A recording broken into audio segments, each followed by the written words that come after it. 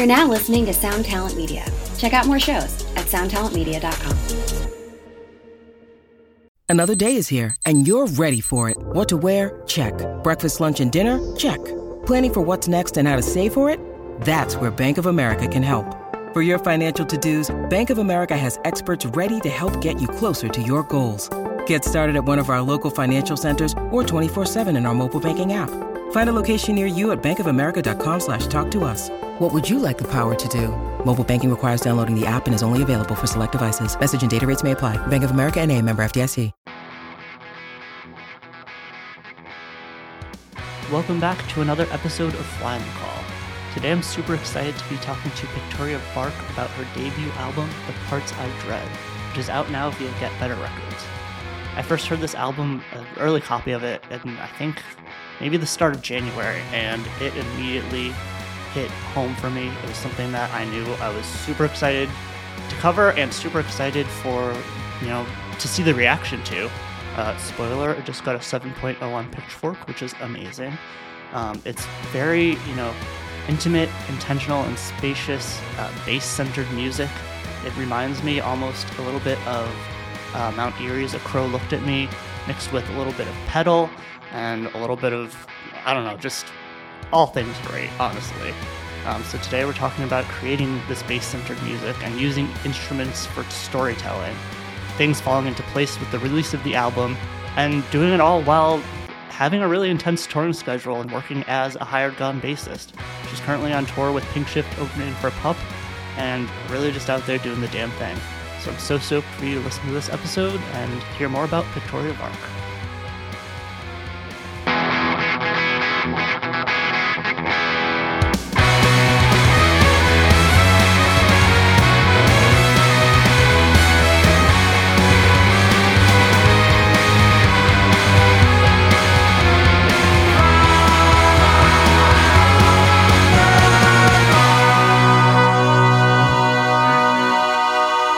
How's tour been going? It's been good. We just finished the Squirrel Flower Full US for February and March, like 2 days ago. So now I'm at Treefort for all of this week, and then I fly to rehearse with Pink Shift, and then we go back out on another 6 weeks. So it's like, it feels like, I wish I had a little bit more time to process, like how, like this big thing that we just finished and accomplished, but it's just like, nope, just gotta keep going, and you have to do that same thing all over again that you just did. I'm like, cool. Like, so just trying to take it in stride, and like, I don't know, definitely we'll probably need to take a nap. That's totally fair. I mean, like, releasing an album in the middle of that is pretty intense as well. Like, how do you feel like you're able to kind of like, is it taking your focus away from it, or like taking the stressors away from like thinking about like hemming and hawing how it's going to go? Honestly, I don't know, because I'm like, oh shoot, I just forgot to like do this thing or that thing. And I'm like, if I think about anything for too long, it's like, oh God, like, I just have to like do it and not think about how much there is to do. I'm really nervous for like how it's gonna happen, and I'm like, oh shoot, it comes out in 2 weeks, like I should really be pushing like pre-sales for the album, shouldn't I?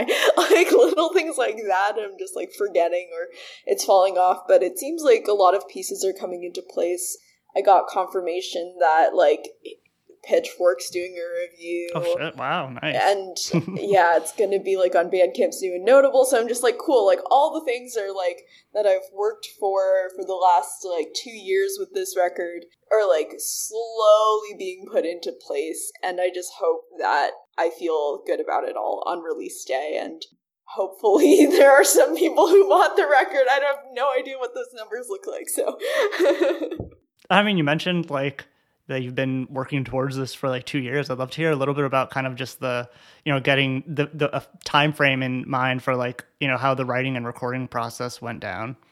Yeah, totally. I guess if you include like writing, it's quite a bit longer. The oldest song on this record is from fall 2017, and the newest song is written fall 2021. So it took that entire time to like write these 8 songs, and like I don't have any like spare material from that time frame that like didn't make the album. Like I really just wrote what needed to be written.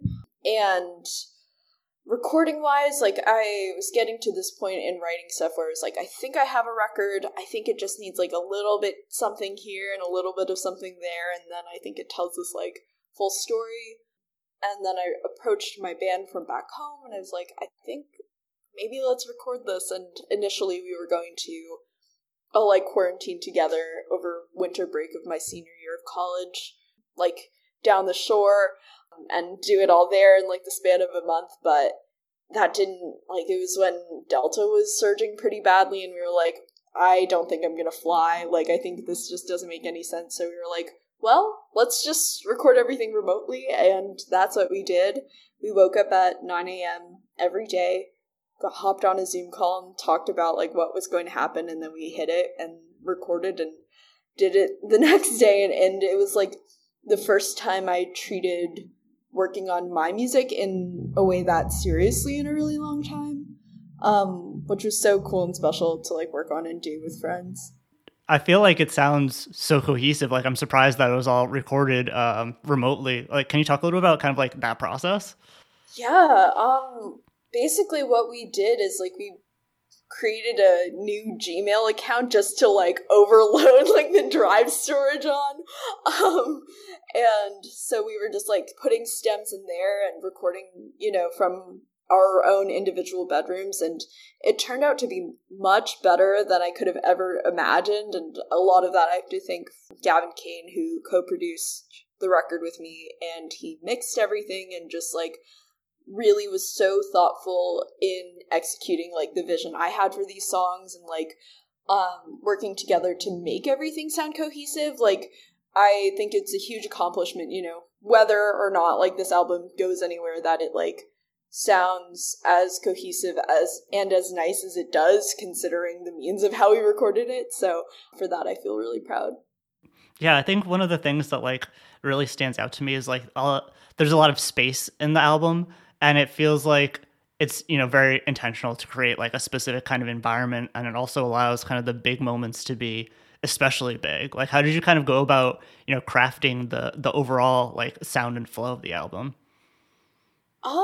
I think it was kind of treating, like using production to treat all of like each song individually, which sounds very like straightforward, but I think what I mean is like, instead of being like, well, let's keep everything really minimal, or let's, you know, maximize everything and just like go balls to the walls with layers of guitar, like using both of those like aesthetics and like schools of thought in different ways to serve each individual song. So on a song like Wyoming, we wanted to do everything. So we built the drum machine, we crossfaded like the verse parts with the chorus parts, and like it has like 100 tracks total to like really get that like meaty, distorted sound.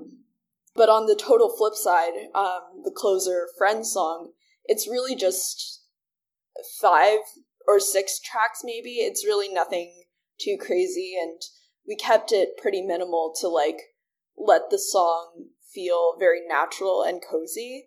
And so through that, I think you also get this like dynamic arc that kind of pairs with the like narrative of the like whole album too. Yeah, and I mean, you've mentioned kind of like that narrative, the overarching story of the album a couple times. Like, can you give a little bit of insight about like, you know, what the message as a whole is that you wanted to get out there? Yeah. So this album is kind of about this like period of my life in which my parents had decided to move from New Jersey, where I'd spent my whole life, to Wyoming in the middle of college. And like as right before I was going to study abroad in Paris. So it felt like there were a lot of things that are like were changing all at once that I didn't feel a sense of control over. It was a big source of anxiety. I'm like, Wyoming, like, we don't know anybody there. Like, why are we going there? It's really, really far. Yeah, exactly. And like not being able to like see my friends or like play music with them, you know, in these final years where it's like we're all living kind of in one place together. It felt like this thing that was like taken away from me and causing a lot of anxiety, but also at the same time, like, it felt like a stand-in issue for other things, like why I feel inflexible to change, or like have all of these anxieties, or like like this tension I have with like my parents. And so kind of using that as like the entry point to like these other deeper issues. Yeah, and I feel like that heart on your sleeve, like really getting to the bare bones of stuff, also kind of goes very well with the, you know, kind of bass-centered music. And, you know, like you were saying, certain moments where it's like very stripped down and, you know, super personal, you know, lyrically and instrumentally. How do you kind of like go about crafting a sound that coincides with the messaging? That is such a great question, and I'm so glad like you asked it, because it's something I've thought about a lot in making the record. So I'm primarily a bassist, and I wrote all of these songs on bass on this record, and that sound I feel like is as much like what makes my music as, you know, in addition to my songwriting and my voice or whatever. And so there's this one, I guess it's two moments, but I think of it as one moment. The ending of Out, it's just drums and guitar, like there's no bass, and it's really loud, really, you know, to like symbolize this like loss of a sense of self. And then that transitions into Demara starting off with only acoustic guitar and my voice, with the bass coming in like in the last verse, or like it becoming bass and so like my solo voice in the last verse. So like those two moments together, even though sonically they're at the total opposite ends of the spectrum, it's like this harsh noise part and this like acoustic track, they both are kind of like this sense of like not to represent this like larger sense of like loss of a sense of self, which is like, I don't know, a big part of like expressing the themes. So it's definitely something that's like been on my mind, and like how to use instrumentation for storytelling. Mm-hmm. Yeah, you mentioned the outro and Out, which is definitely like something that I found notable. But I mean, that song as a whole really stands out to me. It has like this kind of like slow, like marching feel. And like, I love how the bass line like really and melody really follow each other. How did that one kind of like come together? Like, it almost feels like a cinematic, like movie soundtrack moment for me. Yes, that's exactly what I wanted. So yeah, thank you so much. Out was definitely one where I wanted to challenge myself to like write in a little bit of a different way than I typically have. First off, so I wanted to try writing in a minor key, because I haven't really written anything in minor. I'm like, what would that sound like? What would that be like? And then focusing on like the bass parts and the structure and the dynamics first, and then the melody and the lyrics were actually added last, which is typically not how I write at all. So it became a lot more of this like arc of, you know, getting to the bare bones of like a sound and dynamics and structure, and then adding lyrics that I liked how they sounded together.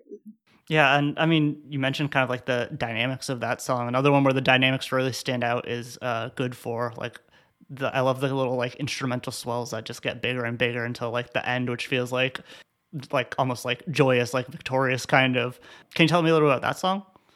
Yeah, so we did a single of Good For 2 years ago now. We recorded that summer 2019 and put it out in March 2020. You know, great timing for releases of the world. And we decided to re-record most of it. We kept the backwards guitar solo from the version we recorded then, just because we wanted it to sound a little bit more cohesive with the rest of the record and give ourselves the time to add in more of those details and really, you know, make this song as luscious as we could. I remember when we were recording it, one of the things I described in like how to like pace the reverse elements, because it's like, how do you time something that's going backwards? And the image I use is like when you're driving in a car, like on a highway, and the telephone poles are like zooming past you. But they're like evenly spaced, so it moves in a rhythm. So that's kind of like how we conceptualize some of those details. But the most fun part about making it and recording it is getting what is labeled in the track as the emo choir. And I basically tweeted, I was just like, hey, does anyone want to like yell one line on a song? And like 30 people ended up sending me stuff, and then it just like creates this like really joyous, fun, like explosive, victorious moment. And that was just like such a crazy and fun and wild experience to do. Nice. Yeah. I mean, I feel like, as kind of like slow as the music is at times, there's like always this really strong like forward momentum. Like it feels like, it's constantly, it doesn't ever feel like it's like lagging behind or anything. Is that something that you kind of like do intentionally or like keep in mind while you're writing? Thank you so much. I hope so. Like, I think like, yeah, it's definitely good to not just like, have the same thing happening in one verse as another verse. And it's just like switching things up just a little bit. Like it's really all in the details that make the song like propel forward and have that kind of like motion. Yeah. For sure. Yeah. And I mean, you mentioned, how making this music centered around the bass is something that you feel is like very unique to your sound. I'm curious, like, how does that affect your writing process compared to how you've seen like other musicians write, starting off with that rather than, on a piano or an acoustic guitar or something? I wonder, because I also have, so like Radio Silence was actually the only song I've ever written on guitar. And I have been thinking about it, and I think it is a lot more melodically focused. Like there's room to change exactly what chords go with a certain part because of like, well, let's say you have like a note that's like in the vocal melody and in the bass, like, and there's like, 5 or 6 different chord options you could do. So it gives like a little more flexibility in that sense. But I am trying to figure that out. I think it mostly means like I feel a lot more confident when I'm writing because I know how to play bass better than I do piano or guitar in this moment in time. And so it's just like, yes, I know how to make these chords, like, and I don't have to like think about chord shapes. Is the main like difference I notice. Nice. Yeah. And I'm curious how that kind of like translates to the live show. Like, do you play more solo or like full band? I've been doing a mix. I guess mostly like the past few shows I've done, which I can't even remember when the last solo Pictoria Bark show I played was, have been, just me on my bass. I guess the next ones I have are at Treefort, so it'll be just me solo bass. But I do like playing full band, and I think something that I've struggled with in the past before is because I am not like a trained singer at all. And I sing kind of quiet, is like sometimes I feel like I have a hard time like setting my voice like above the drums and like a louder set. But solo bass, I feel like it works really nicely. And something that I'm changing up for Treefort is I'm actually going to be using some of my pedals to emulate those like louder moments when I don't have a full band. So to hopefully bring some like more dynamics into that and play with that. Yeah, and how did that like starting towards more experimentation kind of come together for you?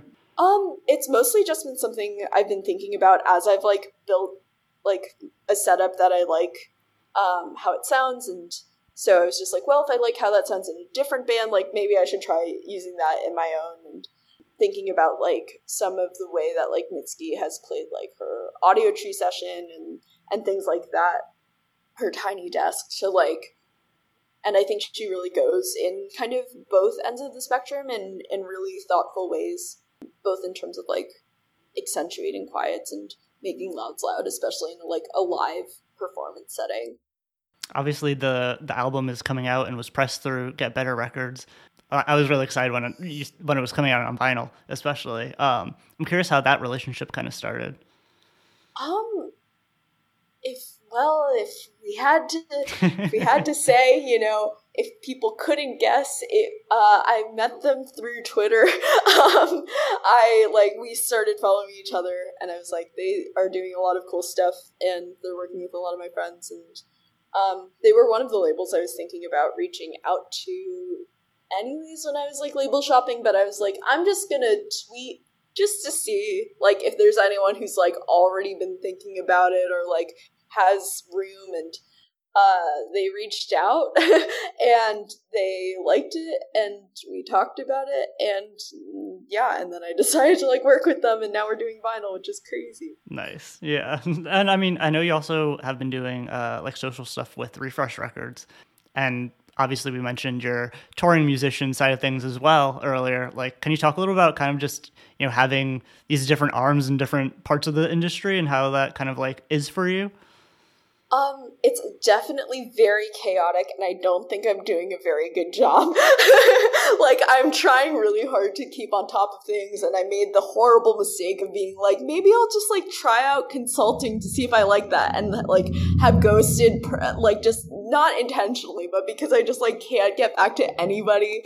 I stopped texting every single person, like, unless I'm seeing them that day. It's like, I just am not getting back to people. I'm falling behind a little bit on my Refresh stuff, so I'm sorry, Josh, but I'm wearing the shirt, so maybe it's okay. So I'm really trying to just, like, figure it out day by day, get caught up on days off, and, like, get really comfortable in the van, like, working and sending emails and doing that stuff, like, using pockets of time where there is, because there are pockets of time, it's just about using them. So instead of just, like, looking at my phone for 2 hours in the green room, just, like, knocking out a few emails or stuff like that, getting wiser with my time. But also, especially towards the end of, you know, a long stretch, like, just taking time to chill out and rest. For sure. So, yeah, it's definitely all a balance, and one that I'm doing very, very bad at. So, well, definitely keep me updated if you figure out the right formula, because that's very much where I'm trying to get with the podcast too. And I'm curious, like, how did you kind of like get into the touring bassist, you know, side of things? Because I mean, that I feel like, you know, I don't see as many people kind of like working in that realm. Yeah, that's kind of what I started out doing in music, more or less. Like, I mostly played bass in other people's bands, like in high school, and I started playing with Squirrel Flower actually in college. Like, that's my college band, which is crazy. I was like a baby freshman, and she was a senior, and she was like, hey, I'm playing these few shows. Do you want to, like, play bass? I know you're busy, but, like, would love to play bass. And that's just, like, been something that's grown organically. And yeah, I'm, like, primarily trained, like, as a bassist. It's kind of like how I see myself, like, working in music in a, like, long-term career way, and something, like, I hope to do. There's definitely, I don't know, yeah, I feel like it's less common, and I definitely want to, like, talk to other hired guns and just, like, kind of figure out what that life is really like. Someone who I think is really cool and, like, haven't had a chance to really meet or talk to is Livy from Mamalarkey, because she has, like, Mamalarkey, but she also, like, plays bass in Cherry Glazer and, like, plays keyboards for Faye Webster, and so has this career that, like, kind of makes sense to me and kind of, like, something that I, like, aspire to be, like, and just kind of want to know what that's like. So there's a few of us out here. Yeah, I mean, for you so far, how is that kind of like, how do you interweave that side of things with your own projects and stuff? I have no idea. Honestly, like, I feel like in some ways they're, like, two separate worlds, or, like, they can overlap for sure. I think it's mostly just, like, being able to be out on the road and meet people and make friends is just hugely important, not only to, like, feel like a person and, like, have fun and on the road, but also, like, those are friendships that you never know where they could lead to. Like, I met Pink Shift when I was doing, like, a small DIY tour February 2020, like, with my solo project, and then they got huge, and then they hired me to, like, play bass with them. So you know, 2 years ago, that's something I would have never imagined happening. But like, you know, sometimes you go to shows and you meet people and you meet friends and you stay friends. And I think that's just like the beautiful thing about life and music is just like growing a really lovely community of people around them, around like yourself and like around the people you love, and just making friends and being nice. Those are the 2 rules. Yeah, I'm sure like the life on the road is great for inspiration as well. Like I can't imagine, you know, like feeling super inspired over the last year and a half of like quarantine, like 2 years of quarantine. Yeah, totally. I feel like every time I come off of tour, I have like this huge burst of like creativity and a lot of stuff that I want to like jot down or like wanting to write a lot. But I can't write at all when I'm on tour, which is because I'm just like, I just need to like soak it all in and it'll come out later, you know? For sure. And yeah, I mean, I always like to wrap up the same way, which is just by kind of asking for a piece of advice or something that you've been thinking about lately, whether it's music related or just life in general or anything else. I guess music related advice is don't stress out too much. If you're not having fun now, you won't have fun when you're famous. And really think about that. And general life advice, eat fruits and vegetables every day, even on tour, even from the gas station. Jumping rope is good. Alone time is good. And you are supposed to poop in the morning. It's funny you said the part about eating fruits and vegetables, because I was just thinking earlier, I was like, I eat Taco Bell so much, my life would not change on tour. Honestly, okay, here's the thing. I think Taco Bell is honestly not that bad as far as like fast food options go. Like there's actual vegetarian options there that are not bad, and like, I mean, that's the only reason that I eat so much. Yeah, it's so good. I love Taco Bell. Nice. I mean, as any true DIY person does. Oh yeah, and then they have that like Taco Bell like feed the beat thing too. Like I'm just like, give me all of the Taco Bell, please. So one day. And alas, we come to the end of another episode of Fly on the Call. Seriously, this album by Pictoria Vark is one of my favorites of the year. Definitely going to end up on, you know, my list, whether it's numbered or not, whatever it is at the end of the year, it's definitely going to be on there because it's truly a release that I've continuously enjoyed, and I don't see that stopping anytime soon. I've been planning the next couple months of Fly on the Call, and I'm super excited for the bands I'm going to be featuring and the conversations I'm going to be having. So be sure to, you know, stay along for the ride. I'm loving what I'm doing and can't wait to give you more. Fly on the Call is brought to you by Sound Talent Media in partnership with Evergreen Podcasts. A special thank you as always to The Alternative for helping to promote the show, Jiraiya for the theme song, and Michaela Jane for the artwork. You can keep up to date by subscribing to the podcast and following the show on Twitter and Instagram at FlyOnTheCallPod.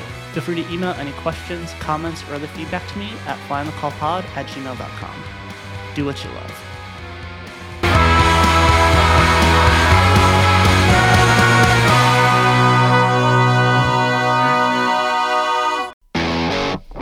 Ever wonder what a punch from Elton John feels like? Or how you'd cope with having turned down the chance to be in Nirvana?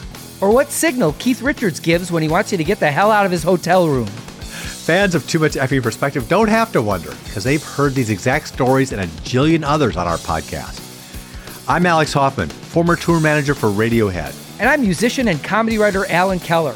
On the TMEP show, we get guests like Nancy Wilson from Heart, Jeremiah Freites from the Lumineers, and Modern Family's Julie Bowen to tell us things they may have only shared with their therapist, clergy, or a TMZ stringer. So join us on Too Much Effing Perspective. That's EFFING Perspective. The only podcast you crank up to 11.